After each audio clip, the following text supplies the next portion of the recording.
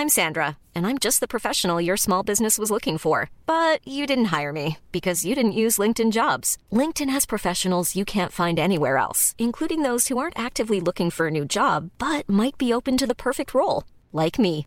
In a given month, over 70% of LinkedIn users don't visit other leading job sites. So if you're not looking on LinkedIn, you'll miss out on great candidates like Sandra. Start hiring professionals like a professional. Post your free job on linkedin.com/people today. Life is full of what-ifs. Some awesome, like what if AI could fold your laundry? And some, well, less awesome, like what if you have unexpected medical costs? United Healthcare can help get you covered with Health Protector Guard fixed indemnity insurance plans. They supplement your primary plan to help you manage out-of-pocket costs. No deductibles, no enrollment periods, and especially no more what-ifs. Visit uh1.com to find the Health Protector Guard plan for you.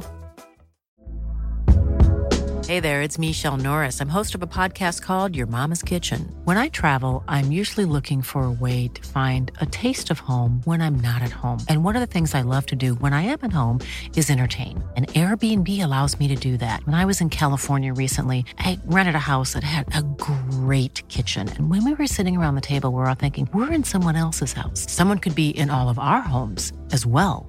If you have a home, but you're not always at home, you have an Airbnb. Your home might be worth more than you think. Find out how much at airbnb.com/host.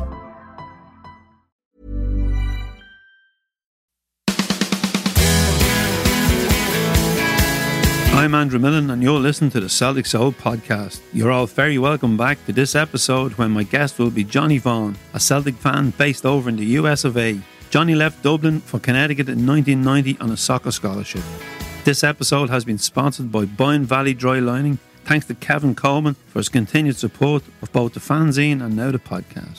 If your business or Celtic Supporters Club would like to sponsor the podcast, please get in contact with us at info@celticfanzine.com, and as usual, you can contact us through the website or message us on social media. I bumped into a great Celtic man this morning while I was out walking Henrik. Johnny Marin, originally from Glasgow but now living in Drogheda for many years. I hadn't seen Johnny since the Celtic Festival in Thailand in March. It was great to catch up and chat with him again. Johnny is Celtic through and through, and we are both missing our regular chats on the way to Glasgow and Dublin Airport, and the crack we have in the Brazenhead after the games when he teams up with his supporters club, the Frank. Hopefully Johnny will be back sooner rather than later, and it was great to chat to you today and great to get your feedback on the podcast as well. Thanks very much for listening. Thankfully, Celtic turned up on Sunday at midday and put in a great shift. Mo Elanusi, well, he answered his critics, didn't he? Including former players who were giving him pelters for looking at his phone while not on the pitch. A storm in a teacup. You know, they just feed the media with a load of bollocks. Excuse the language. I was more concerned with him missing the goal chance he had in the game when he blasted the ball over the bar against the Czechs. As I said, he answered his critics with a hat-trick on Sunday and brought the match ball home. Neil Lennon made 2 changes to the team from that poor performance on Thursday night, with under pressure Shane Duffy dropping out alongside French Eddie. Both players did come off the bench, and Eddie combined with his fellow countryman in Sham, who also came off the bench to make it 4-1. It was disappointing again to concede a goal through sloppy defending. Thankfully Shane Duffy wasn't on the pitch and wasn't the culprit, or the media and a section of our own support would have had a canary. Shane heads off now on international duty, and normally the manager will only have to worry about the players getting injured, but now he has to worry about COVID-19. We lost 4 players after the last international break due to this pandemic and the scourge that it is. Let's hope they can all stay injury-free and COVID-free and come back with a full bill of health, because only 4 players from the Celtic squad are not on international duty, which shows that there is strength and depth, and it shows that there's a long way and a good fight in us. We're going for 10 in a row still, boys. Keep that faith. Johnny Vaughan is a Celtic fan, a half-decent footballer, and now the proprietor of Vaughan's Bar in Connecticut, USA. As a teenager, Johnny was playing around Dublin and realised that he wasn't quite good enough to get a move over to England, but was lucky enough to get a scholarship to America. Here's Johnny's story. Hello, Johnny. You're very welcome to the Celtic Soul podcast. Strange times over here. How has life been for you as a publican with lockdowns, a presidential election, and Celtic blowing hot and cold? Hey, thanks, Andrew. Delighted to be on. Strange times here in the US, as they are over there, as they are everywhere in the world. I think we're doing okay. There's been a lot of turmoil of late. The elections last week are finally over. Bit of turmoil, obviously, at Parkhead the last few weeks. Strange times everywhere. So I suppose, like everybody else, I'm just looking forward to getting back to normal. But yeah, delighted to be on, and let's crack on about some good stuff. Before we kick off, obviously you're Republican. Pubs over here at Level 5 were closed down. The pubs in Glasgow are closed. What's the story like over there? As you said, I'm in Connecticut, so I'm not sure if everybody would have a good grasp of that who might be listening in, but we're between New York and Boston, kind of slap bang in the middle. I'm about 100 miles away from the two big cities. And I've had the pub down there since shortly after Seville, 2003. Was when we done the build out, and we opened 2004. So we've been there 16, 17 seasons. It's been a good long shift down there. We obviously had no idea what was going to happen with COVID when it did. We'd never been closed for any period of time. And we're slap bang in the middle of downtown Hartford, which is surrounded by a lot of businesses. Hartford was always known as the insurance capital of the world. Aetna, Cigna, MetLife, a bunch of insurance companies. They probably employ between 80 and 100,000 people. And the vast majority of them would have been downtown. So, and the pub was a heartbeat on the street downtown. It's been there for so long that we've been lucky enough to get a great following. We're beside the Hartford Civic Center, which is only, 7 iron down the road. All the big concerts and events were there. We're surrounded by UConn basketball, which would be the closest team that we have to a major league team over here. We're one of the few states in the US that doesn't have a major league team in baseball, hockey, basketball, or American football. So UConn basketball would be our major league team. And we got 22 games from the men and maybe another dozen from the women. So that usually started around this time of the year. It usually starts in November and goes through till March. And then we had St. Paddy's Day and a huge parade that usually got between 50 and 60,000 people downtown that passed by the back of the pub. So this is our Christmas season that we're going into. But unfortunately, it's all stalled now, and there's been nothing going on for months. We are open. We opened at the end of September, a little over a month ago. We're not doing lunches. We're doing dinner times only and happy hour. And with the new phase 2 that kicked in last week, we now have to close 9:30 during the week and have the bar and restaurant closed by 10 o'clock. So obviously that's another hurdle for us to try and jump over. Tough times, Johnny, but I'm confident you'll turn it around. We got a bit of good news today over here about a vaccine. So hopefully that within 12 months that becomes a reality rather than just talk. Well, I hope so. I don't see another way out of this until I honestly think it'll be the start of next summer, maybe even late summer next year before we get back on our feet. There's a lot of things that have to happen, and there's people out there who are working on it. People that are smarter than me and you are trying to find a magic bullet for this, so we can all kind of get on. I think it's been a time of reflection for most people that the things that we took for granted have kind of been taken away for us. The small things of whether it be going outside or going down to your local or meeting your pals for a coffee, or my mother does her line dancing and there's bingo, and for everybody in all sorts of walks of life, it's everything has just stopped, and we've kind of had to look around and find ways to fill up the windows of our day with doing things and staying active. And, you hear about all this mental fitness, and it's so important because, for the older generation, it's important that we kind of go back to the old days of the community and people checking on them and keeping an eye on them and dropping them off the groceries or their needs or whatever, because who knows what they're going through and who knows what the struggle is. And sometimes the struggle is in their mind. I think, we've seen it, especially even in footballers lately, that it doesn't matter how much money you have or this, that, and the other you have. There's a struggle in your mind of staying focused. And once those demons or the snakes get in your head, they're hard to shrug off. And it's become very disturbing that sometimes people don't think that there's anyone out there for them. And and the helplines have been great for stuff like that. I don't want to get too much into it, but I think it's important for people to realise that there is help for them out there and that they're not alone. And we've seen that with Celtic, with the grifter. Last year, 2 people have said, fucking guys scoring goals, playing for Scotland, centre forward for Celtic, and just couldn't wrap his head around. It seemed what was an awful hard time for him. I wouldn't have been a huge fan for him, to be honest with you, when he signed at first. I didn't think he had the calibre to be not a Celtic player, but more a Celtic individual or ambassador. I questioned his humanity, to be honest with you. I didn't like what he stood for. I think over time he's kind of come around and realised that, like with a lot of Celtic players, that it's not a club. It's a cause or an institution, or it's a way of life for a lot of people. So I don't know.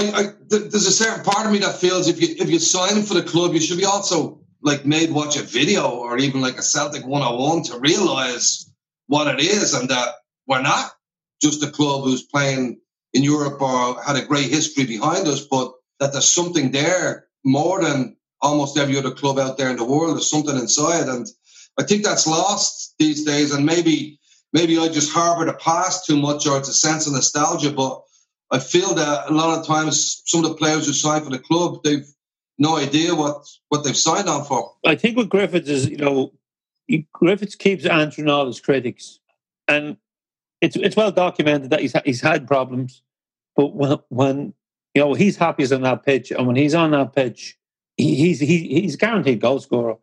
And you speak about players there, coming in and maybe not knowing the history of the club, and that having no fans now is certainly not helping, because I spoke to Steve Walford on the podcast last week, and Steve's a well-travelled football man, but he said he realised after 2 days when he arrived in Glasgow that this was not just the rivalry that Arsenal and Spurs had, and he played for both of them.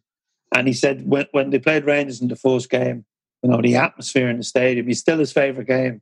The hair stood up in the back of his neck, it stood up in his arms. And I think he realised then, what Celtic was. And we've got players have come in, and unfortunately, without the fans there, and with the fans outside the stadium, and even when they're driving into Lennoxtown, there would be fans there waiting for autographs, and that has to have an impact on a player when he arrives. And without that, it must be hard.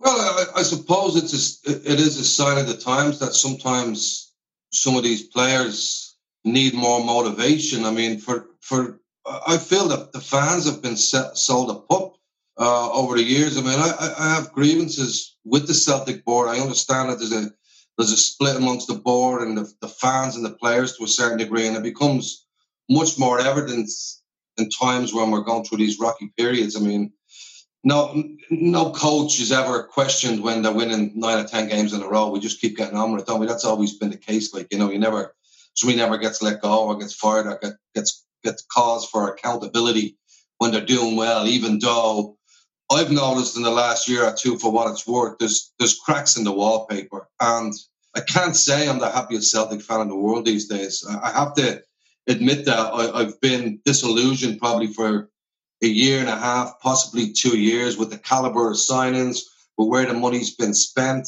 with the motivation amongst the players, and just the quality of player that's coming in. And I know people say, well, we're in a diddy league and we don't have the money of this, that, and the other, but I see just the money being overspent on the wrong players, when for me, a lot of times it's been right under our nose what we needed to do. The motivation factor to me should be enough when you pull on the green and white jersey, that you're playing for something that was started, 125 years ago. And that's enough motivation that the club is up there with certain other clubs around the world that aren't just a club. There's all these clubs in England now that have become fashionable the way, Sunderland was for years, and then the Ipswich had a spell when there was Irish people. Leeds did. I'm going back 30, 40 years where some of these clubs have become fashionable or in vogue now. But to me, they're just a brand. A lot of times I find them soulless. I don't find that they stand for much the way Celtic do. And, the divide amongst the fans, the board, and the players right now is, the fans have done more for the club than the players and the board have. And that's that just doesn't seem to add up to me. That's not the complete full circle, that the fans are always doing things outside of the club and for the community and for shelters and raising money and donations and having food drives and stuff. And a lot of times for me, the board don't match the fans' ambition. And that to me has been so disappointing in the last few years. Yeah, we've had a couple of disappointing results this season, Johnny. But we bounced back on Sunday and we needed to, because there's certainly huge pressure on Lennon and the players. And they're probably lucky maybe that there hasn't been fans in the stadium some nights, because they certainly would have vented their anger towards the players. Yeah, and especially the Spartak game. But we are blowing hot and cold. We still need to back the team. And it's easy to support the team when they're winning, but it's not as easy when the results aren't going away. But Celtic will be there a lot longer than the players, and the board will change. But what doesn't change is the generation of fans. I agree, but once in a while, I think, this argument or conversation, obviously it's a healthy argument or conversation, because we all want the club to do well and we all want the club to do better. But we've also had the same argument. We could go back 30, 40 years to, sack the board, and when the Kellys were there and Desmond and stuff. So, there's been cracks in the wallpaper for a long, long time, because we were winning and we were doing so well in Europe for a long period of time where we boxed above our weight. But we also had what I would call the X factor in our team then, where, we had players that could turn the game. We had match winners.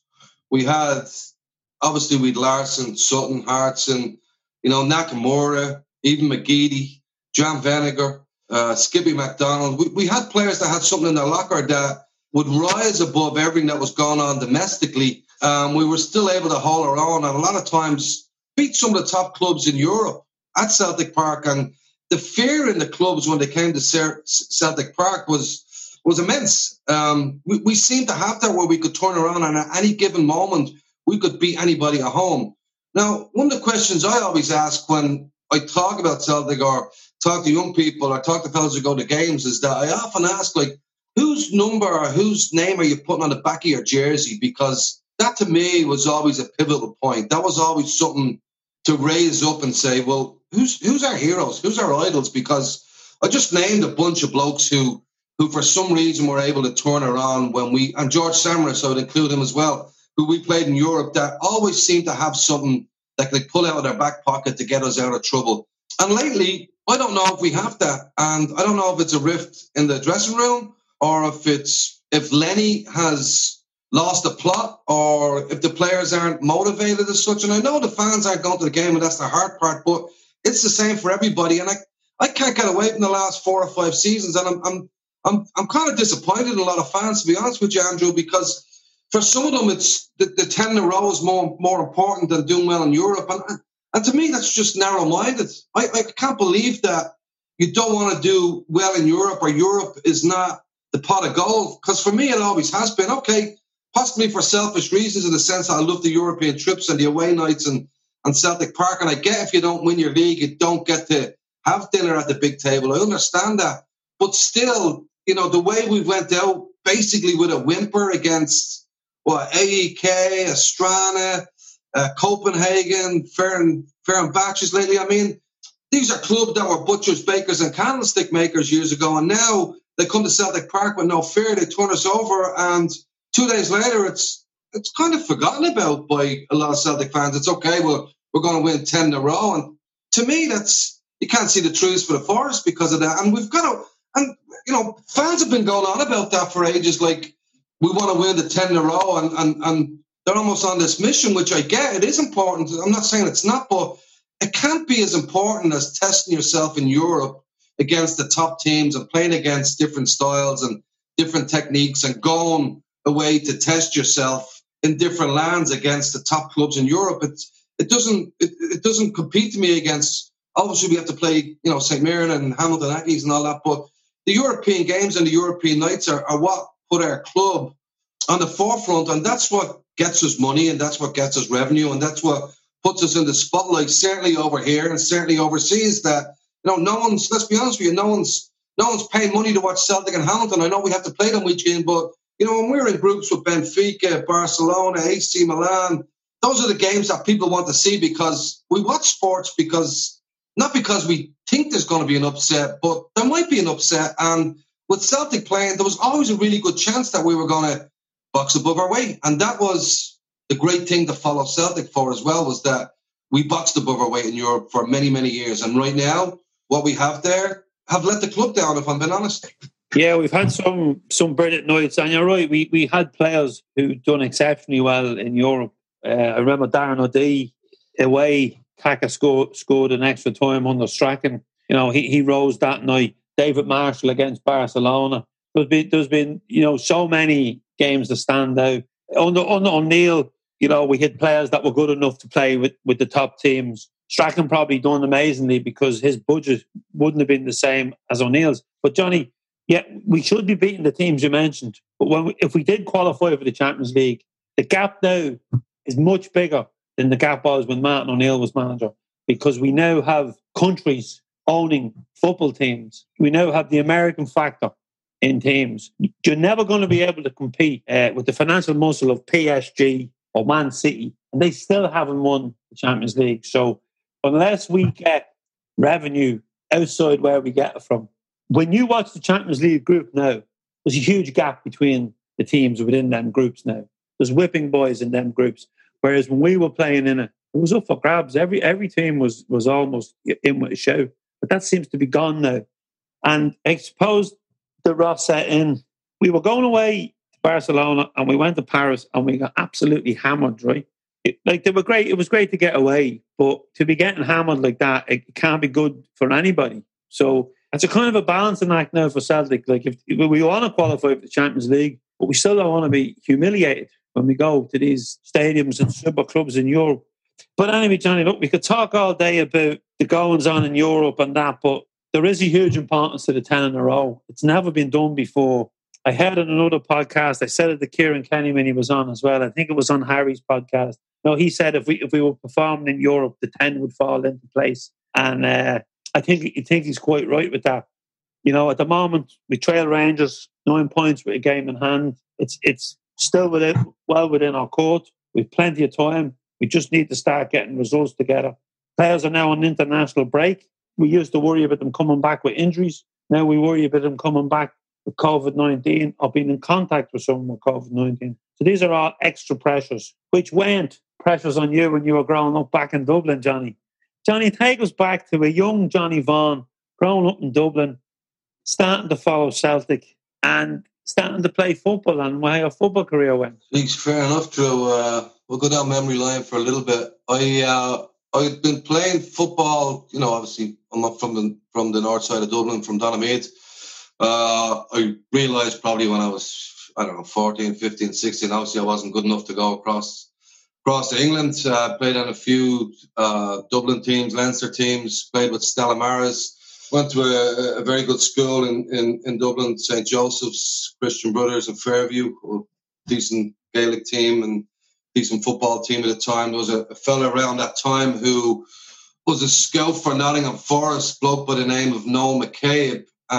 He had some contacts in America and suggested to me when I was playing for Stella Maris that for those who fell short of going across to England, that maybe America would be a good chance, an opportunity. Again, this was back in the late 80s. This was before all the social media and stuff like that. And I actually fancied America. I'd seen it like everybody else had on telly and says, that's for me. I want to go there quick, fast, in a hurry, So Noel McCabe actually was the bloke who discovered Roy Keane and sent him over to Nottingham Forest at the same time, at the same age. So we'd probably be around the same age, myself and you, and you'd be able to relate to that time. There wasn't an awful lot going on in Dublin or Ireland at that time for, aspiring footballers or people who thought they could get third level education. So I fancied it and came over. I landed in June of 90 on a football scholarship to go to a local school here, Central Connecticut State University. And I played there for 4 years, studied there. I got a college degree and I stayed around here and played for a team for the Connecticut Wolves then for a couple of seasons after that, maybe 3-4 seasons in a row. Had a spell down in Philadelphia and then decided to head home for 6 months in the late 90s. And I'd been friends with our national team manager, Stephen Kenny, at the time. He was played for Belvedere when I played for Stella Maris. I got back, got in contact with him. My brother Trevor was playing in the League of Ireland for Drogheda at the time, I think. I had a good few clubs in the League of Ireland. And I got in touch with Stephen Kenny. He said, come up for training. And I went up and he signed me. He signed me in the McDonald's drive-through parking lot there in Donamead back in 98. So I stayed for half the season there until the Wolves season began. I probably made 5-6 appearances for Longford. I came on in the FAI Cup against Derry for Longford. But I think I knew deep down that I'd got a taste for America. And probably like a lot of immigrants, I just wanted to get that kind of bug out of my system about going home and thinking the grass is greener on the other side and maybe life will be better and I'll have another crack at it. And I soon realised that it wasn't that much fun when you're waiting for the 7 in the morning, you're getting splashed on by the rain and you have no money in your skyrocket of a Friday night and the future doesn't look too good and you don't like the rain. So I said after 5-6 months, I packed it up back home and moved over here. So I've been back here since then. So that's 20 odd years ago. I've been back here since then and kind of got involved in the restaurant business since then. I just wanted to have a kind of crack at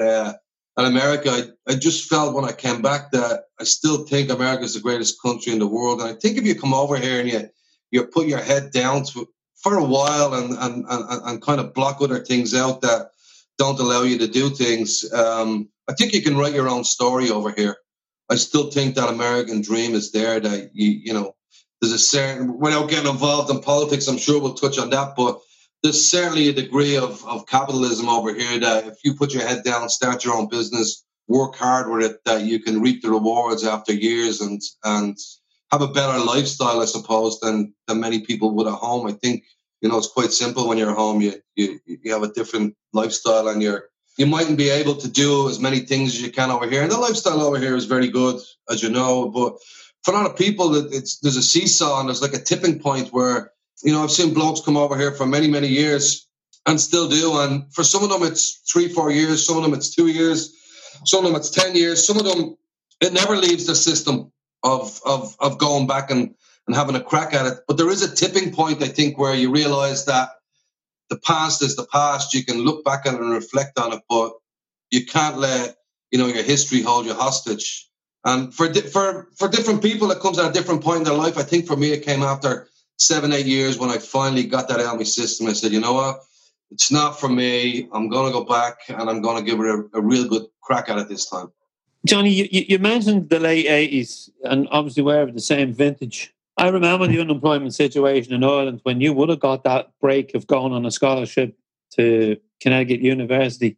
I remember both two of my older brothers were in England working.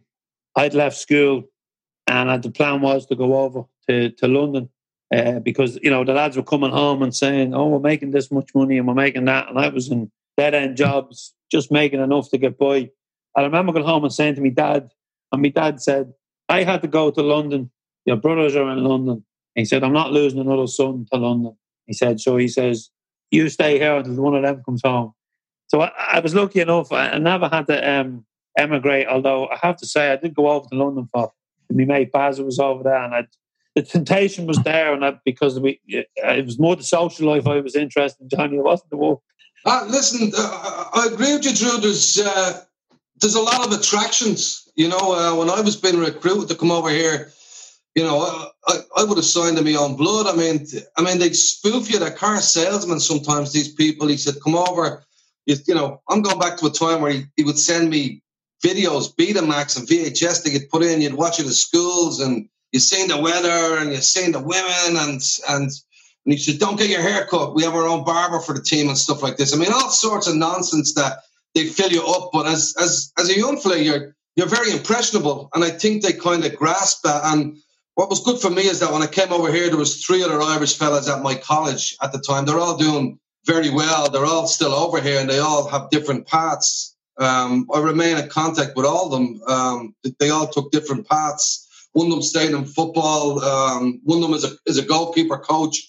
The other one worked for Google. They've all done very well. But again, I remember being in college, the Irish English blokes, it seemed to me that the Irish blokes for some reason grasped that, and maybe it was possibly because America was friendlier to them than it was to the English or the Scottish, we just seemed to have a kind of common bond where I found Americans very gracious and very understanding, very funny. I still find them very kind, and just great work ethic about them that I know we laugh about it and we tend to poke fun sometimes at it, but again, it's sink or swim for a lot of blokes, and it doesn't happen overnight. It's a long period of you marinating and figuring out what's better for you. And some blokes, it never leaves some blokes. I still meet them in bars and pubs, and they talk about going home and across the pond and the motherland.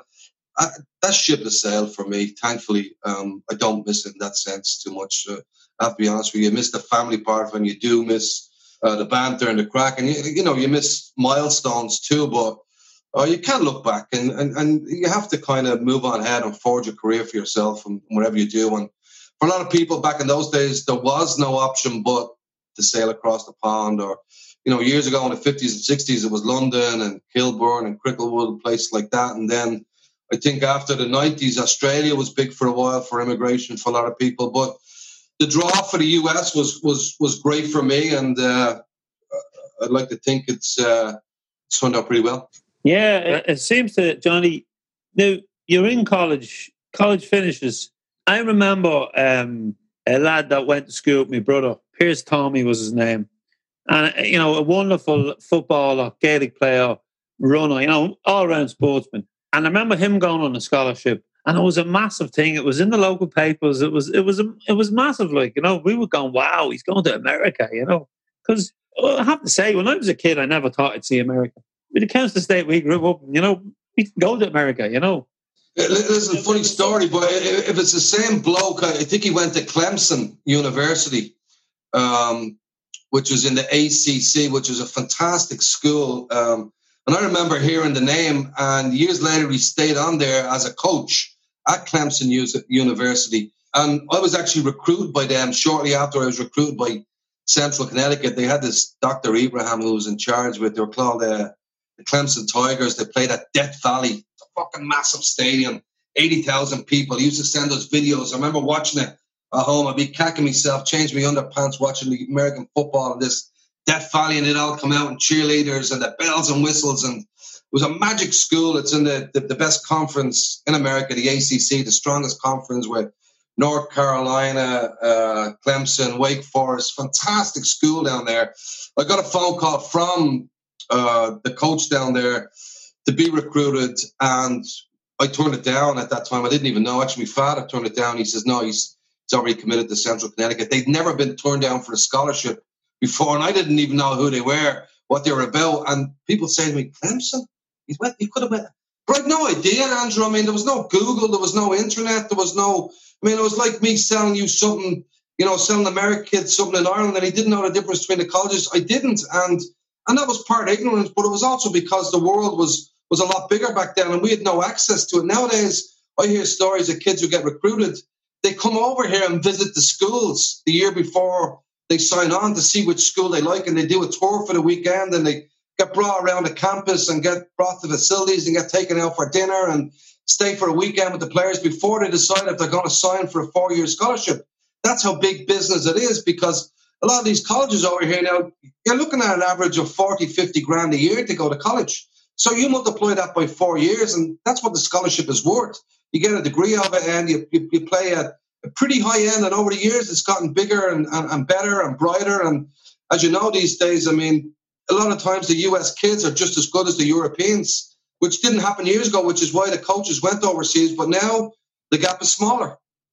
Yeah, like you finished college and you played for Connecticut Wolves, who you played 5 seasons with them. I'd never heard of them, right? So, like, when I was a kid, there was the New York Cosmos, and you'd heard about this indoor football in America where Pele played and all these greats played. But it was kind of like a retirement home for all these greats. And I suppose the new soccer, as they call it, stateside, the new league, well, you had the Beckhams going over and the Robbie Keanes and the Wayne Rooneys and that, And that seemed as well like, this is a place for all these superstars to go, and play out the days and get a lot of money. But so what was it like when you were playing, like, because obviously it wasn't as big then. No, it wasn't. And for a lot of the US players who even played on the national team, I played in the A-League with the Connecticut Wolves, which was the league below the MLS. It was the MLS, then it was the A-League. And, we played against some good teams, against some good quality players. And we played over the years. I played against Alexi Lalas. I remember Frank Stapleton came down he was head coach of the Revolution at the time.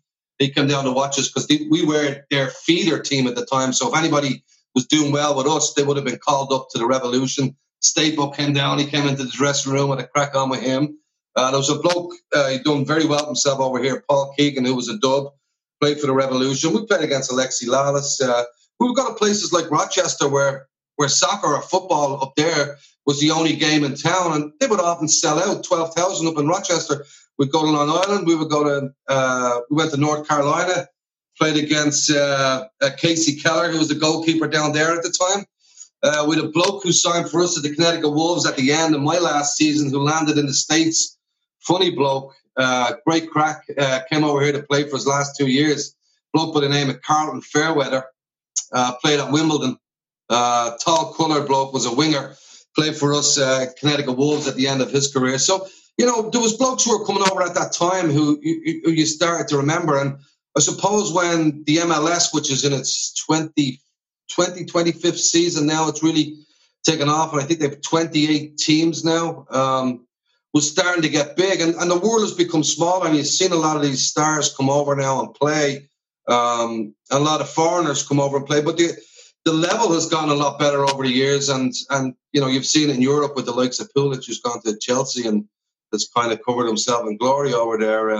There's been a big swing, and soccer over here has gotten bigger over the years, and it's gotten stronger, and they developed the league, and they have a funny way with the way the league is run. There's some superpowers in the league, but then there's a parity where they have a salary cap where you don't see a Manchester City or an Arsenal or a club with loads of money buying whoever they want to, because they have a salary cap that they got to fit within the confines of the MLS, which kind of makes a level playing ground for some teams. So there is no relegation, though. That's the only thing, not in the MLS, which is something that they're working on. But, most of the teams would average 15,000. But again, in America, the rivalry's not there. The intensity is not there. And, they sell entertainment more than they sell the rivalry, where you go to the game and there's popcorn and cheerleaders and hot dogs and cold beers and T-shirts, and the fans sit together and hang out together. It's, it's not like a Celtic away trip where you're penned in one area and they're, pissing down on you and throwing oranges and apples at you. It's family entertainment, and I suppose a little bit of it is kind of funny. It's very innocent, and I don't think they understand the culture that we were brought up where football was that was who you were. The team that you followed kind of defined who you were, which was, one of the reasons why I was drawn to Celtic was because of, the immigration, the club helping out their community, the cool numbers on the back of their shorts, players born there that played for the club, the stadium, the roar, the atmosphere, a club that stood for something that was more than a club, that was a community. And I still think it's probably one of the finer points of Celtic is that it's still there, it's still evident. For some people, they don't get it, they don't grasp it, they just view it as a club. But there's many more around who view it as the way of life. And for me, I've just met so many kind of like-minded people who follow the hoops that you can have a good conversation with about everything that's going on in their life in the world. But inevitably, it all turns to Celtic and how we're going to win and when we're going to travel there and who should be playing, who shouldn't be playing. So I still think that's evident within the club. I just feel that the board still don't match the fans' ambitions. And you could be right on that because no one knows what's going on in the boardroom. But I just find the silence deafening from the boardroom. I want the chief executive to come out and defend the club and something unjust is done against us. I want him to come out when the Bolingoli thing happened. I wanted him and the club doctor to come out and defend the club. It's not fair on the manager to have to defend everything. He is not making all the decisions at this club. He's making the football decisions with the players he has. And it just seems to be that, push him out. I always remember when Brendan Rodgers went, Peter Lawwell never released a statement. He only released one on the club website with Brendan and with the chairman. And that was it. And I just felt so let down because there was so many questions that were never answered, and we've never had the opportunity to ask them. So that's my beef with the board, is that it's just the silence, and not having the right to reply sometimes. Yeah, and I think what happened, it's a little less raw now when from the time when Brodge left. I mean, I don't even give it too much thought lately because you have to move on and roll with the times of 40. Hugely disappointed. I don't care what anyone says about going to the Premier League and this and the other. I think most Celtic fans will agree that if he'd have went at the end of the season, we'd have probably put a fucking statue outside and said, thank you for the good times, thank you for the 3 years, thank you for staying. But when he left mid-season for a club that were going nowhere, let's be honest, they were going nowhere. They were, I think they were 7th or 8th at the time. They were going to go for mid-table obscurity. They weren't going for Europe. They weren't in a relegation battle. There was no need for him to jump ship at that time, at that particular time in February last year, to go to a club that was going nowhere. If we'd have waited till the end of the season, we could have shook hands and said, thank you for the 3 years and give us time to pick somebody out and move on. Most fans will agree with that. And they say, it gets easier as time goes on to heal and this, that, and the other. Like, maybe someday we'll look back and say, what, he did bring us this, that, and the other. But for me, he jumped ship. And it's not that I want to harbour that. I just want to focus on rights now. And I feel, unfortunately, with Lenny, the camp is now split again. Neil Lennon was a safe pair of hands for the board after Brendan Rodgers left. Right? Lenny picked up where in the middle of the season he was available. He knew what the club was worth, which you can go into another argument about. We always go back to somebody who knows what the club is worth. And we've said that for years, whether it was the Liam Brady's or the Gordon Strackens or the Martin O'Neills or whatever. Like, we always wanted somebody who knew. Perfect example was Tommy Burns, somebody who knew what the club was worth. Right? We always wanted somebody who knew what the jersey was about, not the badge kissers or, people like that, but somebody who actually knew the history of the club, what it was about, what it stood for, and what it meant for players. When you look back on it, some of the managers that we've installed who didn't know anything about the club have been very successful, with Dr. Joe and with Wim Jensen. Like, they wouldn't have known as much as Lenny or Liam Brady or John Barnes, et cetera, but they brought us great times. They really did. At a time where we needed it. I mean, when Wim Johnson was brought in, there was mayhem at the club. And we're going back, 20-odd years to stop the 10 in a row. There was mayhem. Did he know much about Celtic? I don't think he knew an awful lot about it. Not as much as a Lou Macari or Kenny Dalglish or a John Barnes. But sometimes when you run a business, you have to appoint whoever is the best for that job. And we don't always do that because we're blinded, because we wear these green-tinted glasses. And we say, you know what? He doesn't know what the club's worth. Sometimes you just have to make a business decision and give the job to the man who's the best qualified, not the man who's played for Celtic or wore the jersey. It does mean a lot that you have wore the jersey, to me. Honestly, it does. But sometimes you have to make a business decision. Lenny kind of fell in between the middle, where Lenny knew what the job was worth. He knew what the board were worth to him. He knew what the fans were worth. He played for the club. He knew what the club was worth. He knew, having played for the club, what it meant to the players. And now we're split because I think we've come to a fork in the road. Personally, I'd give him more time. I think the board probably have decided that one way or the other, he'll stay on until the end of the season. And at this point in time, November 9th, I hope he does. Unfortunately, I think we've got a really hard road ahead of us, because looking at the teddy bears lately, and I'm not one of these people who hates them or F this or F the Pope or God bless the Pope, anything like that.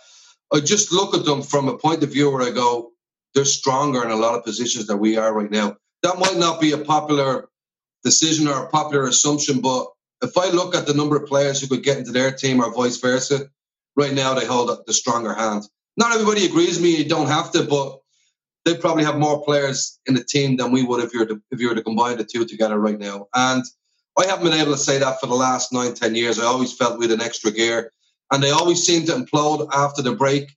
But right now, it's a worrying time if you're a Celtic fan, because this 10 in a row is slipping away. Might not be what people want to hear, but unless we get our act together, and I've said it, knowing people look at you like, that's not the thing.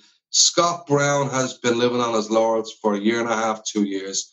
I know it's not a popular thing to say, but I would clean house. Cal Mack hasn't been great either. There's a lot of people who haven't pulled their weight in the team. So before they point the finger at Lennon, the players have to be held accountable. And there's a lot of them out there who just aren't pulling their weight lately, with an example of, the last couple of weeks and the European season this year. Aside from 45 minutes against Lille, it's been piss poor and it's unacceptable. And we shouldn't have even been this far, because the fair and we've got 2-3 bites of the cherry, and we have for the last 4 years. AEK and clubs like that beating us, and the fans somewhat accepting it after a week or two. We go back to let's try and win 10 in a row. I still harp on about Europe is the promised land for us. It still should be the promised land for us. And right now we're falling short, and I don't know if the board lack our ambition. Johnny, I disagree with you on Brown, and I disagree with you on Cal Mack, but that's an argument we'll have, a conversation we'll have for another day. I do disagree with you. I think we miss Brown when he's not playing, and we certainly would miss Callum if he wasn't playing. But then again, it's all a bit of opinions. Listen, you just before we jump on, you finished. I'm going to take it to Philadelphia now, where you finished your football career playing indoor football with the Philadelphia Kicks. Now, we were back in Philadelphia just before the world shut down, back in February, just before COVID-19, I suppose, really became the first thing we thought about in the mornings. And we had a great old time. We had a great old weekend, great session over at the Plowboys Fela. I was over doing Celtic AM, and it was just great to catch up with you over there. And I think that's what we're missing now. Because if you remember, myself, yourself, Charlie, Rob, Brock, we're all sitting around different parts of America, all love Celtic. And we're all sitting around and we're having conversations that you can't have on Twitter, because Twitter's become the shouting match now, because no one can go to the pub and sit around. I just think that is so healthy, to sit around and argue over players and argue over managers and enjoy a beer. That's certainly a big part of my match day experience and me following Celtic. And that's something I really miss. Yeah, I agree, Milish. Again, I go back to one of the reasons why Celtic stay near and dear to me heart is that because of moments like that, because of times like that, because of the community of Celtic fans that are stretched all over the world, just been down there for that weekend. There wasn't anything really, really that important to go down for. It wasn't a Champions League match, or we weren't being presented or anything. It was just a kind of band of comrades who went down there. And listen, I got to give a shout out to the Plough and the Stars. They put on a great weekend, great entertainment by yourself. Paulie Byrne, worth the price for admission. Some great interviews down there, some great music, a great tour of Philadelphia, walking tour that we took in the afternoon, and a chance to meet blokes who have one thing in common, and that's the hoops. And again, the conversation we had, nobody agrees on everything at all times, but I think they had something like 15 or 16 different supporters clubs down there represented. When you added it all up, there was blokes from Jersey, blokes from the Bronx, blokes from Washington, D.C., blokes that, I don't remember the young bloke who came in from Indiana. He was a great crack as well. Luke, I'll give him a shout out. Jerry came down. There was so many blokes who came from different parts of America who traveled hours, and ye came over, fair play to you, from across the pond to be there for the weekend, just to have a chin wag and have the crack and listen to the music and feel at comfort, at ease, again, with a club that doesn't happen for clubs throughout the world. It doesn't happen. I don't think it happens for any clubs outside of a handful who can pull supporters from everywhere in different corners of the world when there's nothing going on, to have 100 or 150 people there for that weekend, all having conversation on the crack about Celtic, where we're going wrong, where we're going right, all talking to each other, all trying to help each other, build each other up. And the one thing they have in common is the green and white hoops. So there's not many clubs out there that have that sort of pulling power. We still do. It's important that gets carried on through the poetry, the music, the arts, the memorabilia, the stories. And it's just amazing that we still have it and it's still there. And that was, a living art and body of what Celtic is to people still. And it's amazing that it continues on and it's still so popular. So, yeah, great shout out to the Plowboys. They're fantastic, great hospitality, and some great sessions down there. Yeah, and hopefully we'll get back there when this is all over, because it's certainly one of my favourites on the calendar, because again, it's like, it's getting to see the boys that, for me to see all them boys, I'd have to travel around America for a month. But for them all to come in, Joe Cook comes in from LA, and you mentioned Brock there, and a couple of boys are out in Boston, and it was just, for me, it was just great to see it. All these people from different parts of the states, and as well as that, for me, it was great to hear their stories. That was the first time I met young Luke. He's been in contact since, and it was just like, apart from even Tom the Celtic, you get to hear the story. It could be first generation, second generation, third generation, and they tell you the story. Or they may have no connection. And then you find out why they follow Celtic. Big Rick wasn't there this year because of his health, but Rick's been there in previous years from Detroit. And you can hear Rick's story about why he follows Celtic and all these people. And it just gets you, you realise how much it means to, the lads in America who get up at all times, in the morning. And if they could, they'd be in Celtic Park for all these games. It's important because, you get so many people down there who are somewhat like-minded. They, you crack on with these people, and some of them you don't know, and you leave as best friends, and you go, geez, that was fucking great. I'd love to meet up with them again. That was good out crack. They like the music. They have this sort of a social conscience about the world as well. We'd be kind of like-minded in the sense of where Celtic stand amongst politics, and where they stand on their view on the world and their view on the democracy, and how times are changing, but how the community is so important that people get back to it and they help each other. And, you make these connections that I don't know if you do with every other club in the world. I'm going to say you don't.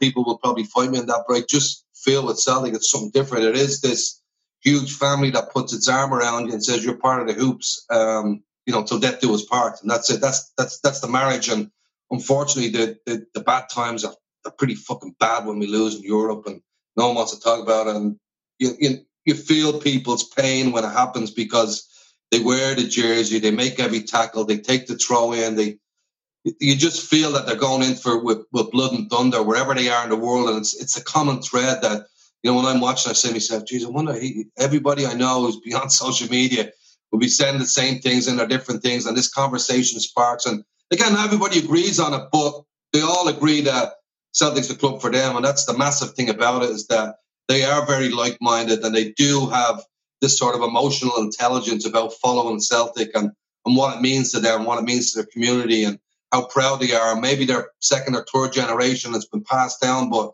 it's something that we should hold on to and cherish, because without it, you have nothing. If you have nothing in your soul, well then, you're on the way out. So, you still have Celtic every weekend or every midweek game, and that's why I just feel that these events are hugely important. The Philly one as well, that everybody gets back together and they start that art of conversation, and we have the crack, we have the banter, we have the chit-chats, we have the songs, we have the music, we have the tales, and it's all based around this one common thread, which is Celtic. It was great to chat to Johnny again and get his perspective on life and Celtic from over the pond, as he says, stateside. Part 2 of the interview will be on Friday's show, when we will hear about his take on the recent election in the States, music, football, and we'll continue with his Celtic story. Thank you so much to everyone who bought the new issue of the fanzine, More Than 90 Minutes, issue 111. We've about 50 copies of the print left, so if you want to get a copy, go on to CelticFanzine.com. If you get your order in before noon, we'll post it out on the same day. And don't forget, you can also download the digital edition straight into your inbox. We'll kick off work on 112 now, next week, so we'll have it out for December. Don't forget, you can subscribe. Anyone subscribing now will get a free t-shirt or a badge. So once again, thanks for your continued support, and it wouldn't be a bad Christmas present, an subscription. Wouldn't it be better than a pair of socks? No, but on a serious note, folks, with no match day sales, your support means we can continue with the print edition. And the new t-shirts and hoodies were all posted out. No doubt 1 or 2 years will be getting them for Christmas too.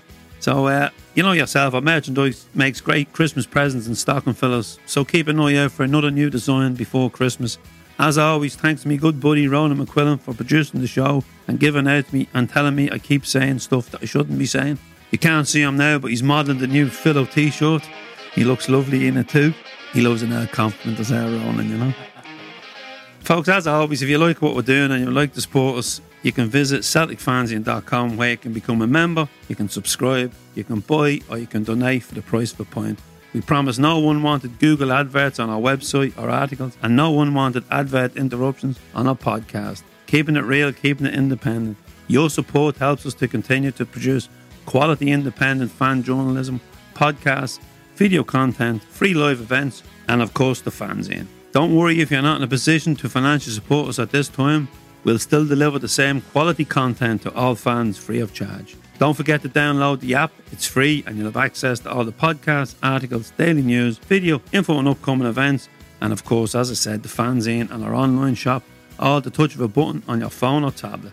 All episodes of the podcast are now available on all platforms, so don't forget to hit that subscribe or follow button so you never miss an episode. And if you're on our Instagram, you can just click in straight in our story and it'll take it onto Spotify and all the episodes. Thanks very much to Erin Boyle for sorting out our Instagram account. And once again, thanks again to our episode sponsor, Boyne Valley Dry Lining. Kevin Coleman has also put up a prize for listeners today, but I think we will run a little draw on social media for the prizes to raise money towards the St Margaret Celtic Supporters Club fundraiser for the homeless of the Drogheda area.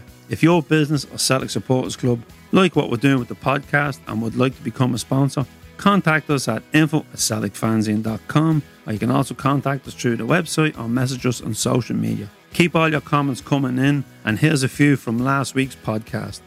Great listen. Heard Hilly tell the story of founding the St Margaret Celtic Supporters Club at one of your evenings in Drogheda. He spoke just as well that night. Been on many a mad boat and bus trip home from games myself. What we'd give to do it all again. Ryan Tinney, Belfast. That was some listen. What a guy Hilly is. Always loved to bump into him in Dublin Airport on the way to Glasgow. He loves a rant. Ken Walsh, Dublin. Brilliant interview, lads. Laughed and cried. Emotional roller coaster. Brought back some great memories. Niall Lynch, Monaghan, but now living in Dublin. Loved it. Very emotional. Talking about Margaret. Loved the Latvia story. The taxi story. Oh my God. Deadly. Sandra Millen, my long-suffering wife. Brilliant, lads. Loving the previous pods, but this one brought back so many memories. Mad bus. Missing the ferry because we had too many points on the way back and ended up on the ferry with the Huns. Backseat of the bus, Hilly's Rebel tapes, Jerry Morgan handing round a bottle of vodka on the way down to the border, the cracking Hilly's after O'Neill's, waiting on the bus at 4 a.m, the weekend trips, the barras, and of course walking into the stadium before kick-off. Great times with great lads. Mark Taft, the original Duleek Rocket. What a great podcast, mate, with Hilly. Just did a second run of it, bringing back so many memories of my brother Pat on the road seeing Celtic in Ireland, and all the friends I've met, including yourself, over the last 3 decades. Hail, hell, bud. Love to you all. Charlie Glavin Cork. Great story about the reunion with the Laffians. Jerry Brady, Nave Porrick legend. The podcast was great today, big man. Very moving indeed. Paul Malloy, the Glasgow Ace face. Well, thanks very much for all the comments. It means a lot. And I'm glad you're enjoying the podcast, because we are certainly enjoying putting them out and it's keeping us busy during the lockdown. Folks, we're back on Friday with episode 41, when we'll have the second part of our chat with Johnny Vaughan as he continues to open up his Celtic soul to us. So enjoy the rest of the week, folks. We know we're still in frustrating times, but try to stay positive.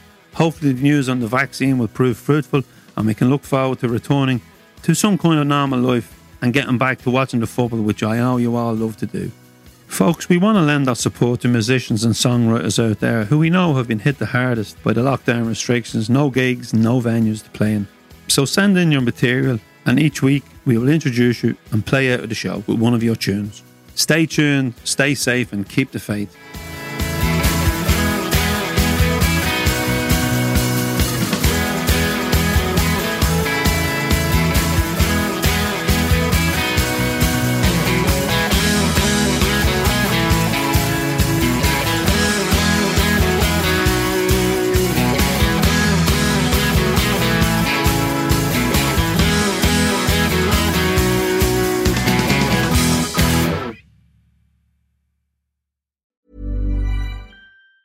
Planning for your next trip? Elevate your travel style with Quince. Quince has all the jet-setting essentials you'll want for your next getaway, like European linen, premium luggage options, buttery soft Italian leather bags, and so much more. And is all priced at 50 to 80% less than similar brands. Plus, Quince only works with factories that use safe and ethical manufacturing practices. Pack your bags with high-quality essentials you'll be wearing for vacations to come with Quince. Go to quince.com/pack for free shipping and 365-day returns.